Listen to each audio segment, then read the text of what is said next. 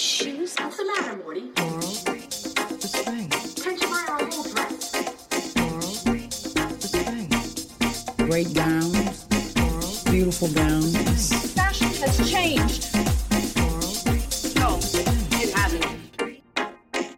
Hi, my name is Lauren Garoni. And I'm Chelsea Fairless.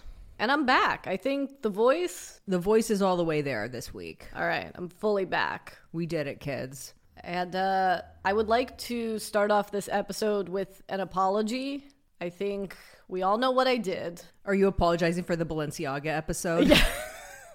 Something I did say in the Balenciaga episode, which was pronounce Fanta as Fanta. Which is not correct. Well, look, I hate when online people, influencers, whatever you want to say, when they get caught in doing something incorrect, usually the most minor stuff, and they get super defensive. I'm not going to be like that. I fucked up. I mispronounced this word. But I was, after the show, even when we recorded and when I was editing the episode, I was like, but why did I say it that way? And I realized that in my adolescence, there was a Fanta commercial that went a little something like this.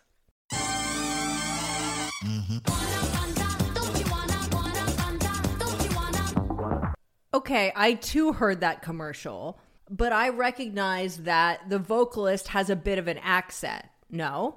Sure, but... Like, this is why I don't say Louis Vuitton, you know? Because it sounds ridiculous. Sure, but these are commercials that did run in America. No, totally. I get it. I understand the thought process. And I'm not even making like an argument for the fact that it's Fanta. I think it's subjective. I think it is tomato. And I will say, you know, Fanta, don't you want a Fanta, doesn't have the same ring to it. I think we can all agree. No, it definitely doesn't. I would really love if we all moved on from this. You were like, it's not that big of a deal. Chell doesn't look at our reviews as much as I do. And I was like, someone left a review about it. Thankfully, they gave us a 4-star review. And they were like, it could have been worse. They were like, look, I can handle Balenciaga apologists, but the way that you said Fanta as Fanta, I just can't. In other unrelated news, Kim Cattrall and Candace Bushnell both went to Paris for the premiere of Emily in Paris. They're obviously, this is a divorced couple, Darren Star and MPK. Not literally, but, you know, Sex and the City feels like a divorce, and certainly people have taken sides, and Candace Bushnell and Kim Cattrall are on the Darren Star side. I don't know if it's so much of a deliberate dig at Anne just like that. I think it more speaks to the fact that Kim Cattrall and Candace have worked with Darren Star for 10,000 years. Right. And they want to support him. And they want to support Patricia Field also, who works on the show. And, you know, Candace and Darren specifically have known each other for 10,000 years, even before Sex and the City. So it makes sense. But mostly I'm just surprised that they had the premiere in Paris, because French people love protesting shit. It's like more normalized in their culture. But do the French people feel we-sploitation as much as we do? Frankly, yes, of course they do. So you're saying they should have protested for the we-sploitation? Well, we think we-sploitation is just what France is. Right. You know? But yeah, if I was them, I would be scared of being run out of town. But, you know, that said, love Emily in Paris. Can't wait to watch the new season. I know that you are not on my wavelength around this, but that's fine. We can't always watch the same thing. Like, there's only so many hours in the day. Like, you know, I'm watching the Chippendale show. I can tell you about that. You can tell me about Emily in Paris. Yeah. Also, I realized, and some listeners brought this to our attention, when we first discussed we-sploitation, we made no mention of American Girl in Paris Part 1 and Part 2, which is like... That's right. Carrie's whole hatred of Paris is because she has a we-sploitation idea of Paris. Yeah. But by the way... And it checks all the boxes in terms of like random mean French people, cheesy music cues, all of that. Glorification of the Eiffel Tower, all of that stuff. Stepping in shit on cobblestone streets. Although, to be fair, and in a slight defense of Carrie, going to Paris for the first time in January, not the time to go to Paris. Right. What else? Shall we get into Katie Holmes' fabulous outfit?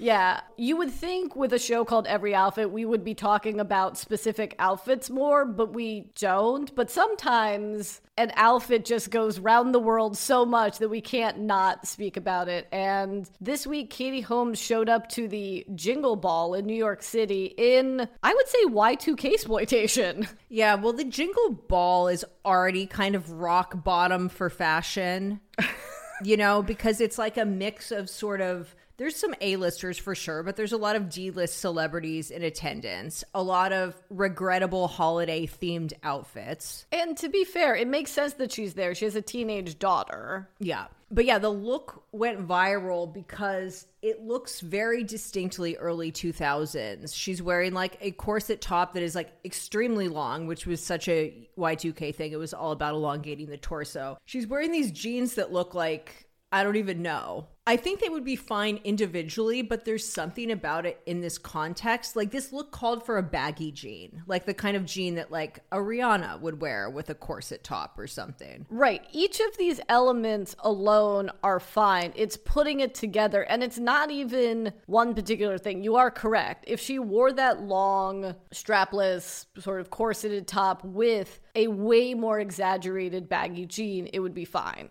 Yeah, and then you didn't really see the shoes, or like she wore it with like a strappy sandal or like a clunky boot, like a Bottega boot or something. Although that's a lot of fashion for Katie Holmes. But she wore it with a Margiela sneaker that looked kind of like a 70s running shoe, essentially. And that was the weirdest part about it. It was the relationship between the shoe and the pant. And what's weird is that this is very much a look, if you remember the Teen Choice Awards of the early aughts, which I'm sure Katie Holmes went to and wore a similar outfit. So usually you would have like her daughter wearing an outfit similar to hers, but you've just like, we've completed the cycle. Yeah. Once again. It's very Nickelodeon. A Nickelodeon award. Yeah. This was such a big deal that the New York Times wrote about it and interviewed her stylist, Brie Welch, to which she said, "We decided the rich color and subtle bustier effect detailing of the top was elegant and would be fun if paired with jeans," saying that she wanted to create a more youthful feel for Jingle Ball and the atmosphere there.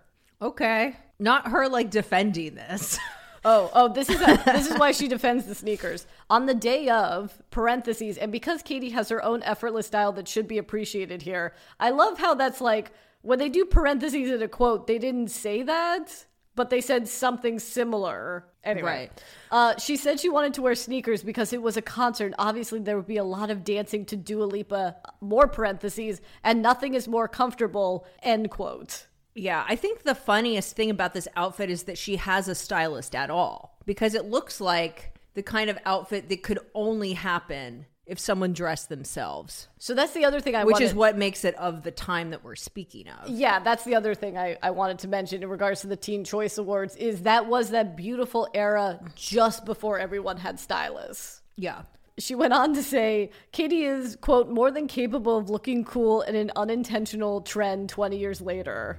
It doesn't need defending. I would have just declined to comment or made a joke about it. Yeah, well. This is a weird middle ground. Call. Yeah. This is my point about the Fanta thing, is you can't be defensive about this shit. You just got to be like, yep, that happened. It's not defensive, but it's almost like not acknowledging that it's the funny. Response. Yeah, it's not acknowledging the response. It's not acknowledging like she's giving thought process as to how this look came to be, but it's taking the reaction of the general public out of the equation. I mean, we've come across this. Even though celebrities interface with internet culture, they really don't comprehend becoming a meme. And then it's doubly difficult to explain. Yeah, and then when they do, they don't like figure out how to play into it in a way that's sort of smart and self-aware, unless you're like a Lil Nas X or something, or even like a Kardashian. Yeah, but I think 40 and above. And then it becomes that thing of having to explain a joke to someone. It's no longer funny. Like if you have to explain a meme to someone. Yeah, it's true. So I don't even know how to make this transition. I'll leave that to you.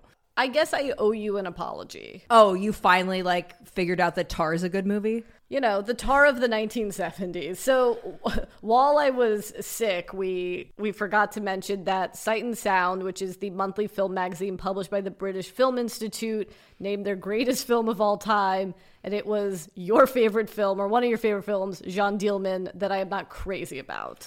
Right. And this is like a very prestigious list it's based on a poll of critics, right? And they release it like every 10 years, something like that, yes. Right? Yes, and this is the ultimate self-report. So the film is written and directed by Chantal Akerman, and it's the first time a woman-directed or written film has been in the top 10, let alone the top spot. Right, because usually the top spot is The Godfather, Citizen Kane. I think 10 years ago, it was Vertigo. It fluctuates, but never has there been a film like this in the top slot. And would you like to explain what the film is about? So, and can you say the full title? No, I can't. I can't pronounce that shit.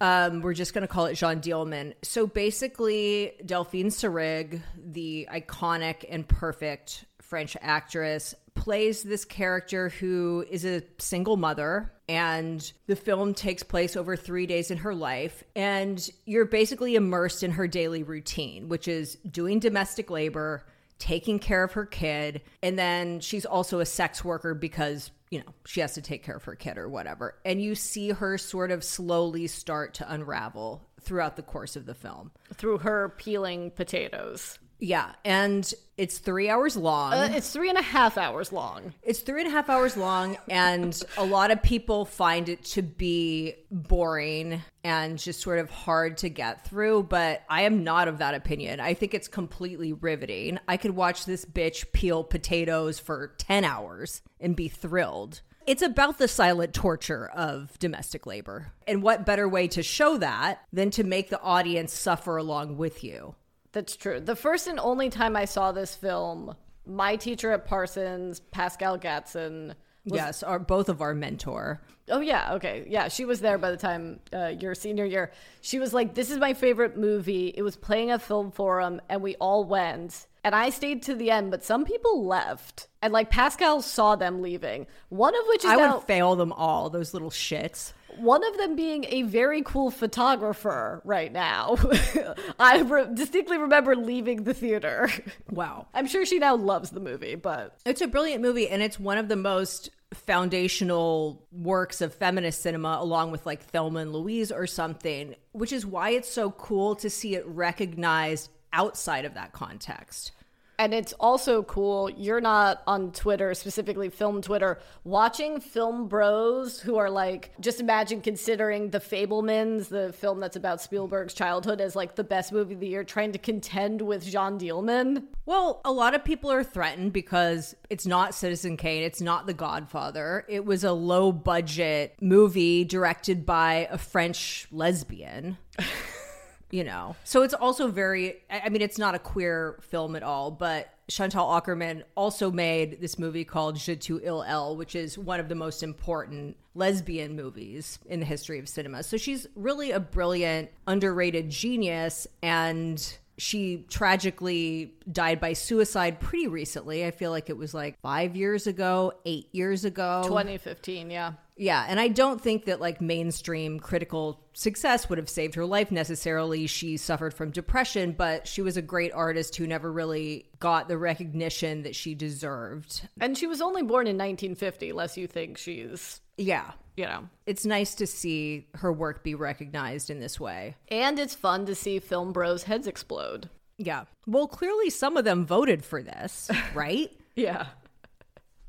Like, the voting body for this can't just be women and gay men, which are like the typical audience for this film. And it is like a glamorous woman having a nervous breakdown film. The character itself is not that glamorous, but... She's got a certain style to her. Well, Delphine Seyrig is just one of the most glamorous women ever, so she unintentionally brings that to the role. And it was a very distinctly dressed down role for her. Like, most of her movies, she plays just wealthy, glamorous women. And she was like a brilliant feminist director herself, actually. Which, if you have the Criterion Channel, it is available on the Criterion Channel. So basically what I'm trying to say is that Chantal Akerman walked so Taylor Swift could run. Beautiful transition, because it came out this week that Taylor Swift will be making her feature debut directing a film for Searchlight Pictures. Okay, wait, one last thing about Jeanne Dielman. Okay. You can watch it on HBO Max. Oh, okay. Because not only are these beautiful people giving us And Just Like That in the White Lotus, they're also giving us the greatest film of all time. Yes, I think it's through their deal with Turner Classic Movie. But yes, correct. You can watch it on HBO Max or the Criterion Channel. Anyway, continue.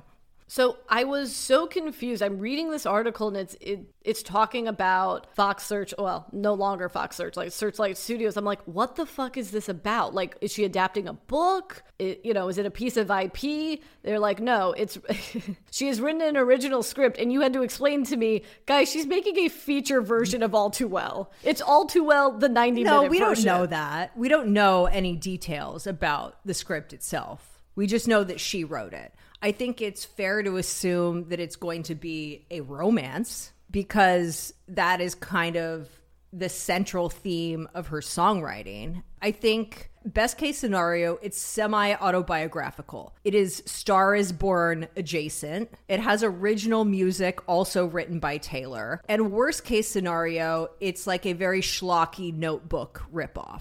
Yeah, I mean, the way you're describing it's a win-win. Yeah. I mean, either way, of course, as a Swiftie, like, I'm thrilled. I can't wait to see it. And I did really like the music video for All Too Well, but she's also directed a lot of her other recent music videos, and they're not good. And she has unlimited money, can do whatever she wants. And so that scares me a little bit, because if you have a great song, great budget, the music video should be amazing. So that shows me that, I don't know, she doesn't really have a distinctive style, or maybe a sort of visual sensibility that is pleasant or refined, I guess. I think the thing that concerns me the most, and obviously I have a bias as a writer, but it's like, if the script isn't solid, and I hope she has a co-writer on it, no offense, but like, it's really hard to write stuff. And it's really hard to write like a cogent 90 to 100 page script. It's going to be like a less horny version of 50 Shades of Grey. And that's fine. We watch all those movies anyway. It doesn't really matter. Yeah, and we're not being sarcastic. We genuinely have watched all those films opening weekend. I think the directing arm is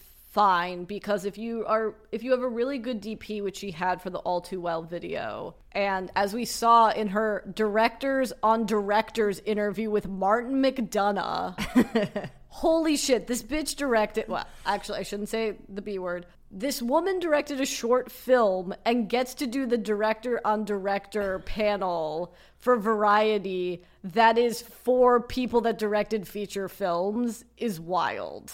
Yeah. But she explains that she doesn't have the word for deck, but she's trying to explain to Martin McDonagh that she put a deck together of like all the shots she likes and the color palette and all that stuff. So yeah, I mean, she directed the music video. Like, we're not saying that she didn't. So it feels like her visual sensibilities are building. But yeah, I'm a little... But the Anti-Hero music video came out more recently than All Too Well.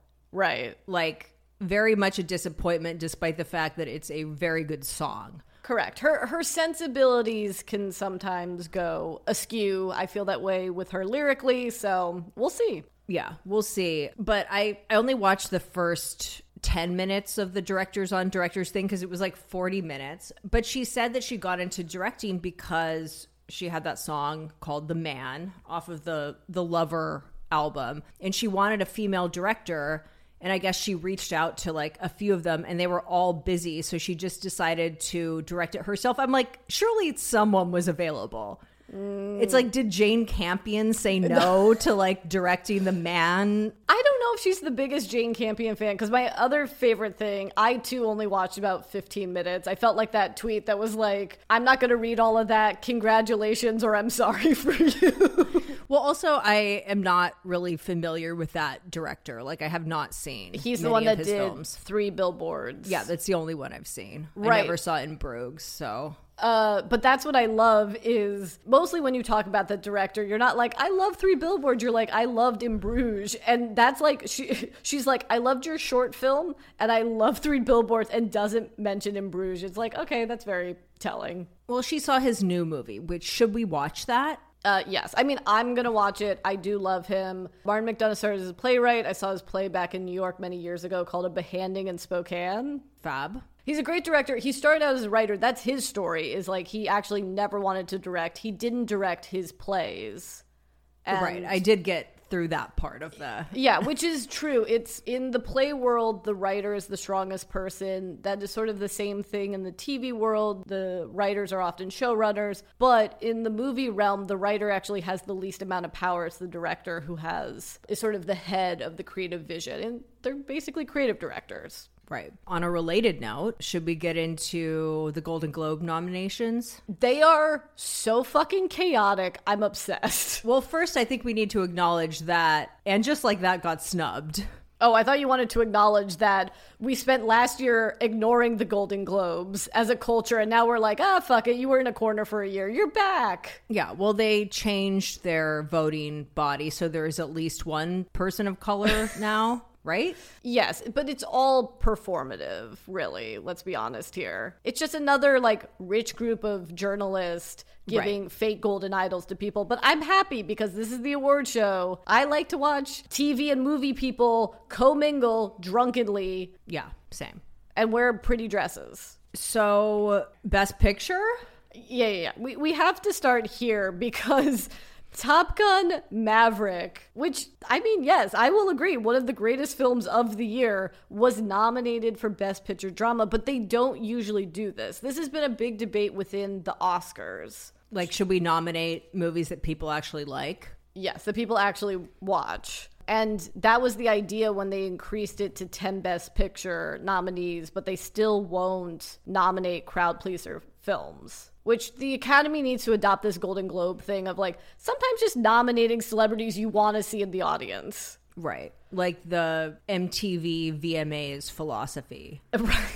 But I think the crazier thing is that Elvis, right? The whole thing about the Golden Globes is that they have a separate movie category for musical or comedy. They nominated Elvis for Best Drama instead of musical and or comedy. When it is the definition of a musical. And a comedy, let's be honest here. But the reality of this situation is that this is not a call that the Golden Globes are making. This is determined by the studio because to be nominated, you have to submit the film, the actors for consideration. It's not like they're just picked out of the blue. Oh, absolutely. This is a Baz Luhrmann call. Which is just so strange. So to round it out, we've got Avatar, The Way of Water, which, are we seeing that? Is this musical or comedy? No, this is drama still. Okay. This is... Okay, what's drama and what's musical or comedy? Okay, so Best Drama, Avatar, The Way of Water, Elvis, The Fabelmans, Tar, and Top Gun Maverick. Okay, well, you know what I'm rooting for. Tar? Yeah, obviously. Best Picture Musical Comedy, Babylon, which is the Damien Chazelle film, which is about the birth of Hollywood that seems like it's going to be The Wolf of Wall Street meets La La Land.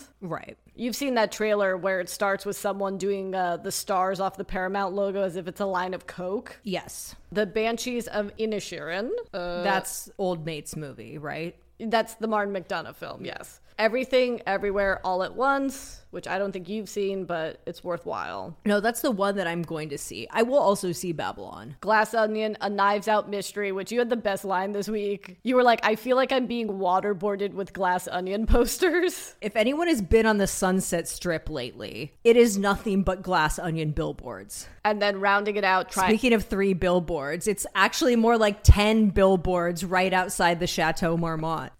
And then rounding it out is Triangle of Sadness. Oh, amazing. So obviously that should win, no? Everything, Everywhere, All at Once, I think. Or you think that's what will win or what should win? Oh, what should win is Triangle of Sadness. What will win is Everything, Everywhere, All at Once. That's how, by the way, guys, we do our awards ballots, is what we think will win versus what should win. Yeah, because if it's what we want to win, we'd lose every time. Every time. Best Actress, Motion Picture Drama, Cate Blanchett and Tar. Oh, also, speaking of Tar, I am so pissed that Todd Field did not get a directing nomination. Well, that's always the bizarre thing about awards, where it's like, well, how could the actress and the movie get nominated, but not the director? And the screenplay. He got nominated for the screenplay. But it's like, you think he dropped the ball with the direction? Olivia Colman in a film called Empire of Light, Viola Davis, The Woman King, Ana de Armas in Blonde.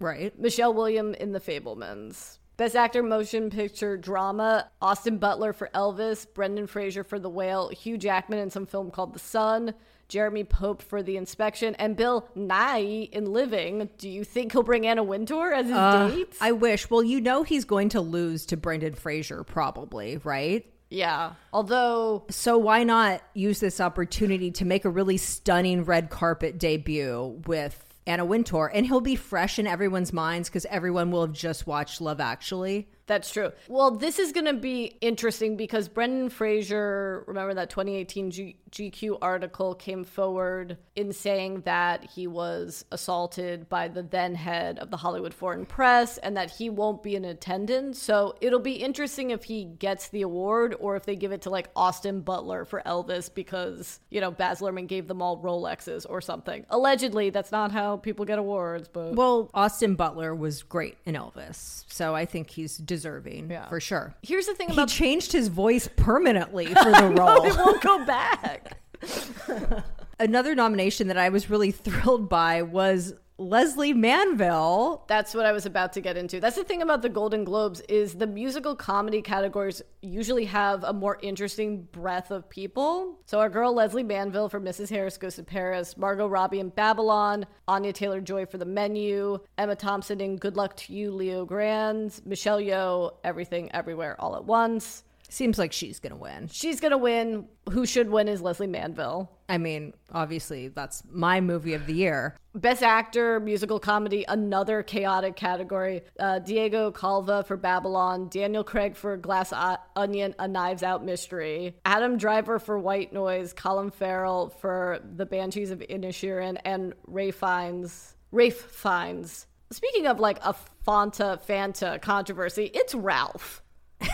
It's Ralph Fiennes, okay? This is like Stephen Colbert. The last name's Colbert. The rest of his family, it's Colbert. He just decided to say it the French way when he was in college. Right. Very chic of him. I mean, I'm not seeing any of these movies, so this category really doesn't affect me at all. But one thing to mention about Rafe, which a wonderful fuck-up brought to our attention, he was recently on Andy Cohen's Watch What Happens Live. Oh, yeah. And the whole bit was, you know, he's seen as a serious actor, so Andy Cohen was asking him silly questions, one of which was, which Sex and the City character you most like? And he didn't just say Samantha, he said Kim Cattrall, paused, and then said, she wrote a great book about sex. Which is just so insane. So we know that at least one other person has read it aside from you and me. Yes. And that he's actually used some of these techniques in his quote unquote lovemaking. Because the question afterward was like, do you have a secret talent? And it was, he said something akin to like, everything I learned from Kim Cattrall's sex book.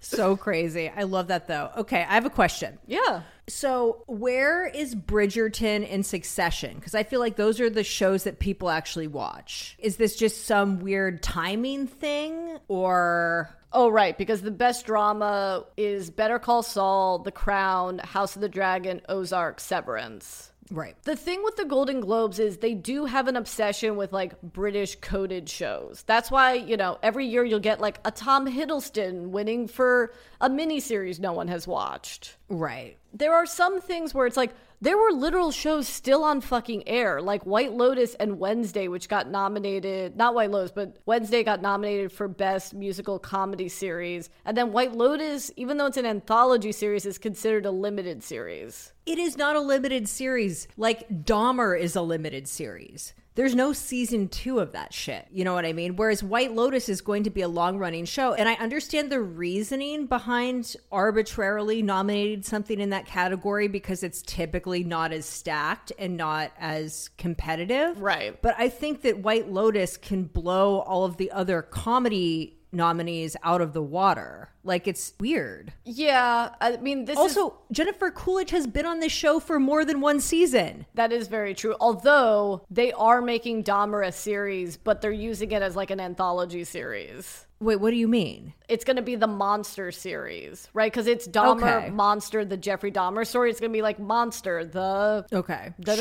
series. But that still makes it a series. But then that makes it, yeah, then you're basically saying even Dahmer is not a limited series. Also, look, I've only watched a few episodes of Only Murders in the Building, but I can tell you that Selena Gomez is not a good actress. I'm sorry. This is like an insane nomination. So I just want to say that's Chelsea who said that. If any of the Selena-nators. Oh, are you going to make a case for the opposite? Oh, no, I just don't want to get doxxed by a Selena-nator. I just want to make sure they know it was you who said that. Look, I'm not saying she's bad. I'm just saying she's not good. She's not good enough to merit this nomination. All right. Yeah, this is a pretty stacked category for musical comedy. If someone wants to call in and make a case for why this girl is like Meryl Streep or something, I would love to hear it. But I mean, it's going to be Quinta, I think, for Abbott Elementary. Kaylee Cuoco, Selena Gomez, Jenna Ortega, Jean Smart. Speaking of Jenna Ortega, did you see the teaser trailer for the Scream 6? Oh, yeah. I'm into it. I love the idea that it's set in New York, or at least that's what we think, because the trailer or the teaser is on the subway. Those that survived in Scream 5, the kids are on a subway, seemingly on Halloween in New York, and everyone has Ghostface masks, which is a big question we had, and kind of our issues with the limitations of Scream 5 is like, in this world, doesn't everyone know who Ghostface is? Yes, because of the wildly popular Stab franchise. As well as Gail Weathers' books. Right. It's also, I'm excited for it, but I'm also a little apprehensive because Neve Campbell is not in the film. And usually when the lead actress bails on the franchise is when the franchise goes downhill.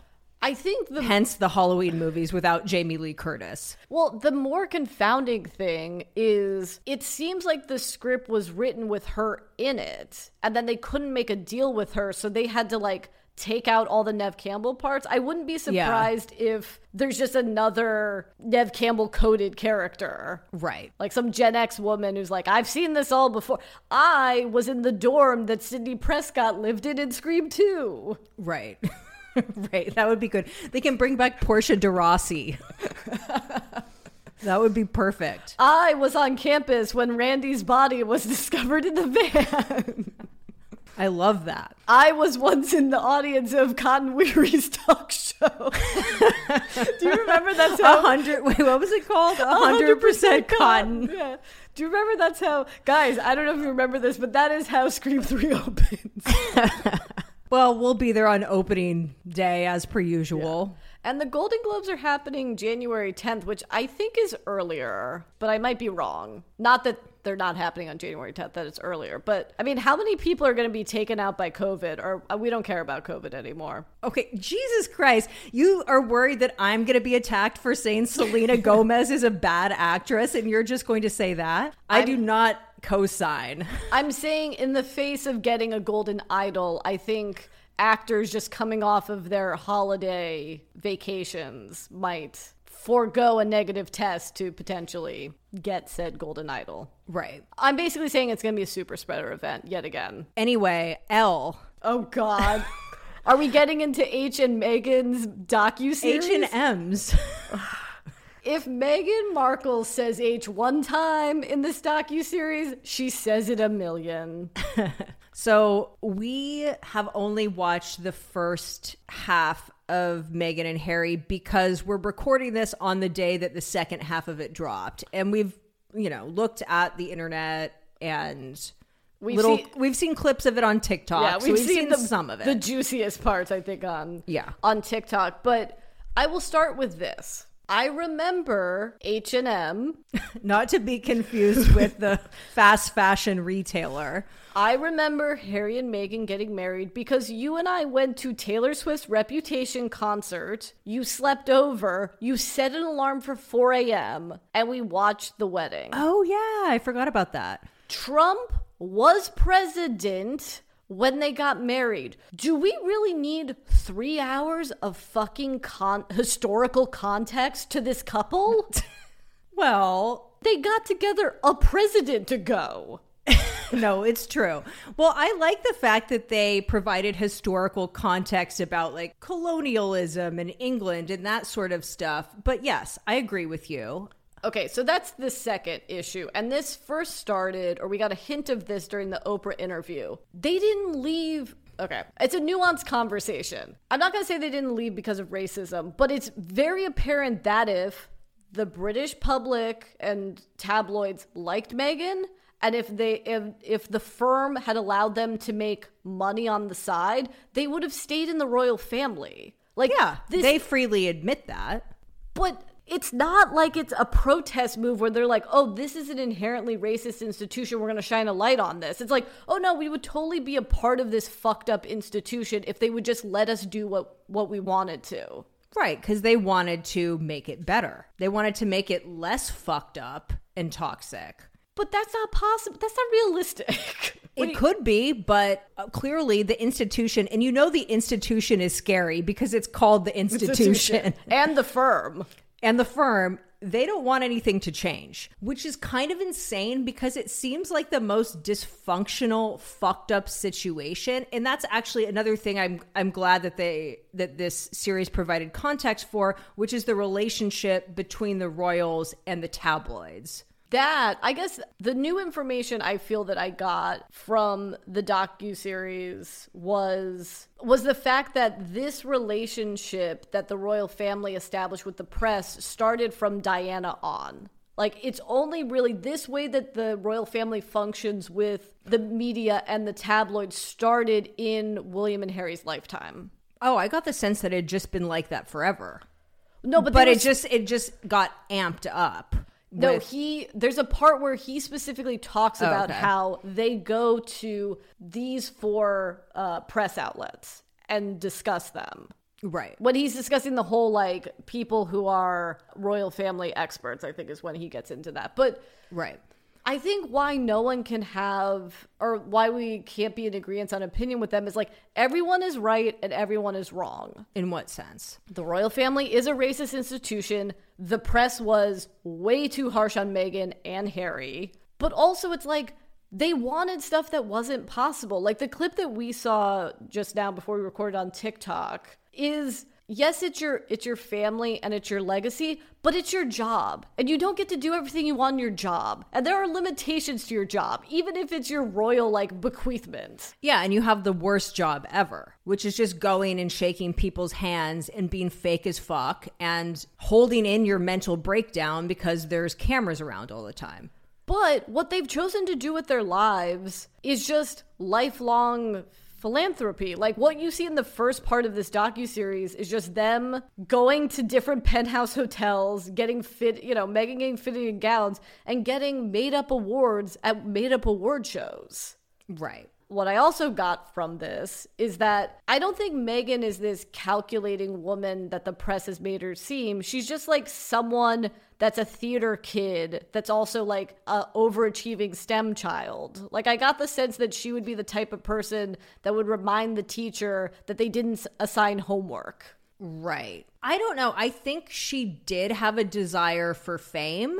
Of course. Which is fine. I'm not saying there's anything wrong with that, but I do think that the downplaying of that ambition is what makes things a little bit sus. Like when she tells Oprah that she never Googled Prince Harry, for example, or when she claims that she didn't decide to go out with him because he was a prince. She decided to go out with him because she looked at his Instagram profile and it was just like beautiful photos of nature. And that's like what drew her to him, which just does not make sense. Yes, and Meghan is our age range.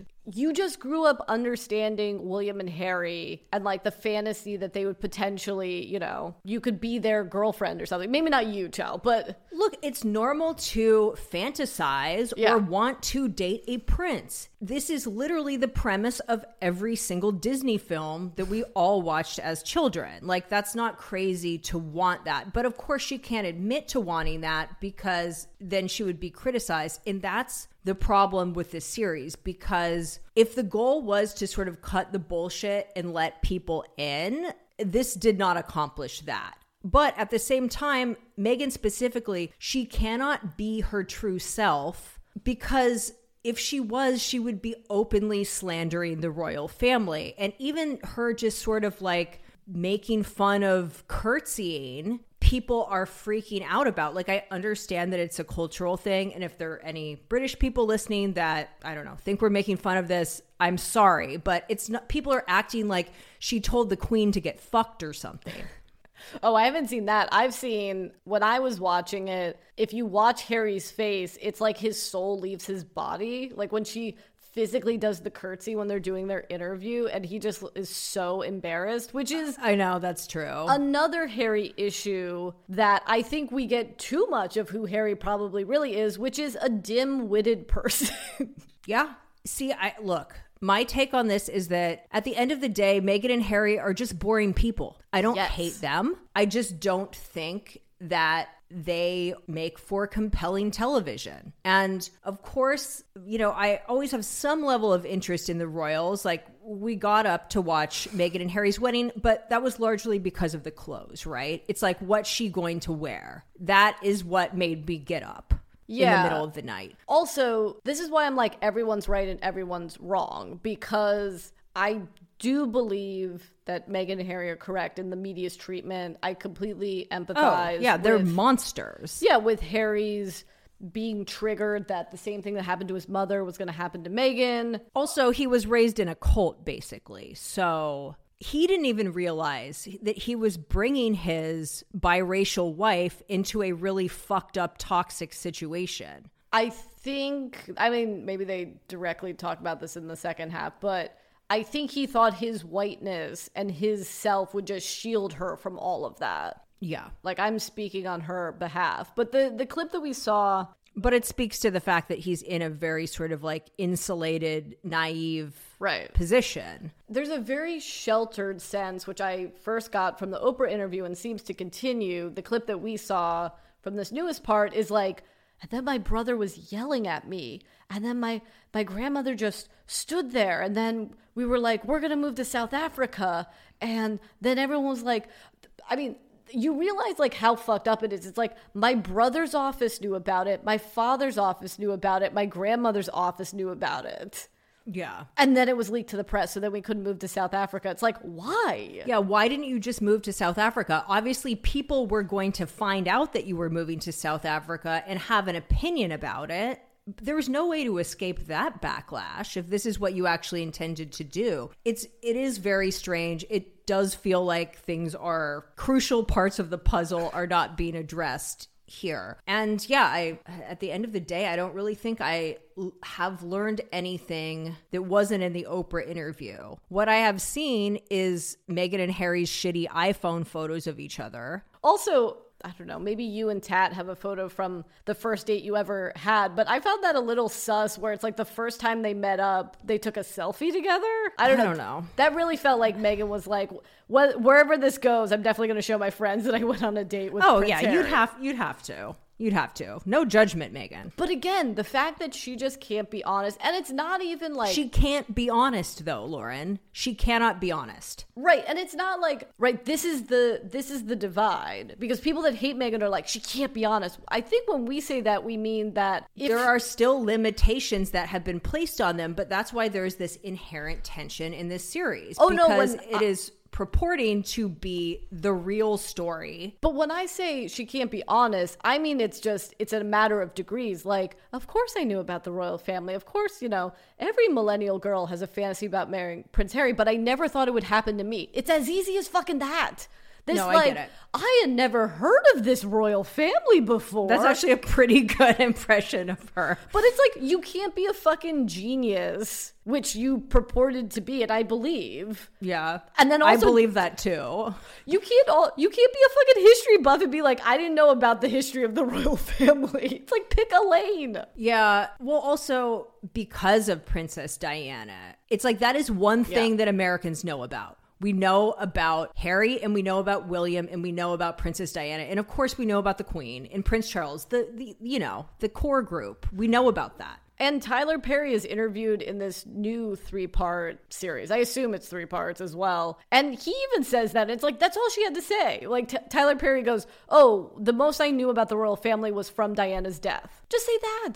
Yeah. I get it. Anything she says is going to be scrutinized. But also, they're boring people. And this story isn't that interesting. I know. Well, it's also very drawn out because, I mean, look, they have been cut off. They need to pay for their security, and they made a deal with Netflix. And instead of this being just like a 2-3 hour documentary as God intended, it has been stretched out into a 6-part limited series, which is unnecessary because ironically, there's not enough story. No, we have to get into we haven't even gotten to the wedding. Yeah, from where they fucking did us dirty. That the first part ends with them about to get married. But I know the first, like, one episode really does feel like Meghan's like Canadian version of Emily in Paris or something, where she's just like on Suits. Like, I learned so much about Suits. So they get into the minutia of her career, but then gloss over the fact that her first dealings in Hollywood was being a deal or no deal girl. Yeah, which is like, that's just a cool thing to include. But I feel like she must feel like that's low class, so she doesn't want to include it. She's criticized for everything. And so that's the reality of the situation, you know? I guess because maybe she doesn't want to show that because that is like, she's not even talking. But then again, there's nothing wrong with being like a model. You know what I mean? That's basically what the deal or no deal girls are. They're models. I think the most telling thing that they can't comprehend is that their story is not that interesting. Like, your brother screaming at you do you not know how families work? Well, to be fair, his Prince William seems like, I mean, they do not seem like fun. I don't fault him for getting out, but it's like, okay, you had a couple of months. Seemingly, it seems like you had 3 days where it was like your dad said he wasn't going to cover your security. And then Tyler Perry was like, come live in my home and I'll give you security. Well, it is fucked up that they cut off their security. They should have to pay for their security for life, regardless of whether they're performing royal duties or not. Because in Harry's case, he was born into this family. He had absolutely no choice and was literally forced to become a celebrity against his will as a child so that taxpayers can keep financing their lavish lifestyle. Did he need to get $100 million from Spotify to make a podcast? I mean, that he hasn't made yet? Yeah, they got to keep, they got to keep that Montecito life going. They got to keep, security's expensive, as we learned from Kim and Kanye's divorce, That's absolutely true, but it's also like, did you have to buy a $15 million house? When you grow up in Buckingham Palace, yeah. It has not, I just looked this up this morning. It has 9 bedrooms and 16 baths, which is a real rich home thing that I never have understood, which is like, why are there so many bathrooms compared to bedrooms? I guess it's assuming that every room is occupied by 2 people, and then they each get their own bathroom, which is actually pretty considerate. Anyway, I won't be watching this second part. Oh, I will. I'll report back.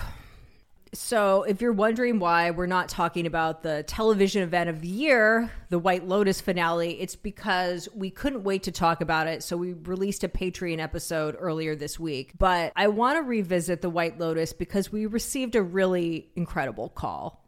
Hi, this is me and my husband, and we're big fucking fans of you guys. This is not a joke. We're just laughing for other reasons. But my husband is a fantastic rendition of the White Lotus theme song. I just think you guys would appreciate it. Take it away.